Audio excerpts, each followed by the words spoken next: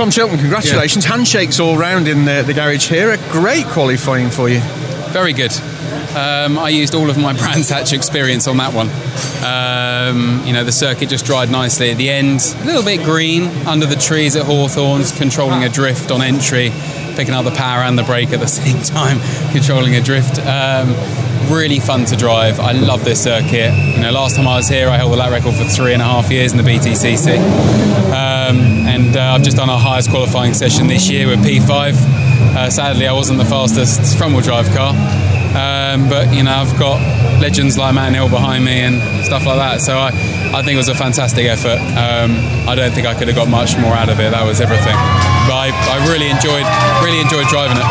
How aware were you of the other dramas going on for some other teams and other drivers throughout that session?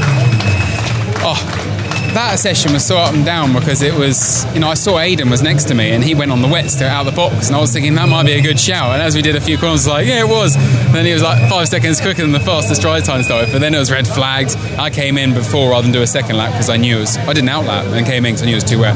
And it was just lots of highs and lows in that, wasn't it? And everyone was 1 minute someone's fast and another one's fast and another one's crashing. And then my team did such a great job. They were doing very fast setup changes because it's quite tricky changing the ride types you have to change with wet tyres, dry tyres, and they were doing everything they had to do to enable me to get out on track quick enough to get the laps in. When you did your quickest lap day, I presume inside in the car you get an indicator of where you are, or the team would tell you. What was going through your mind? Was there room in your helmet for the smile on your face? Mate, I was very happy. I was on the radio going, that's why they pay me to instruct them around here. I'm good around here. I really enjoyed it.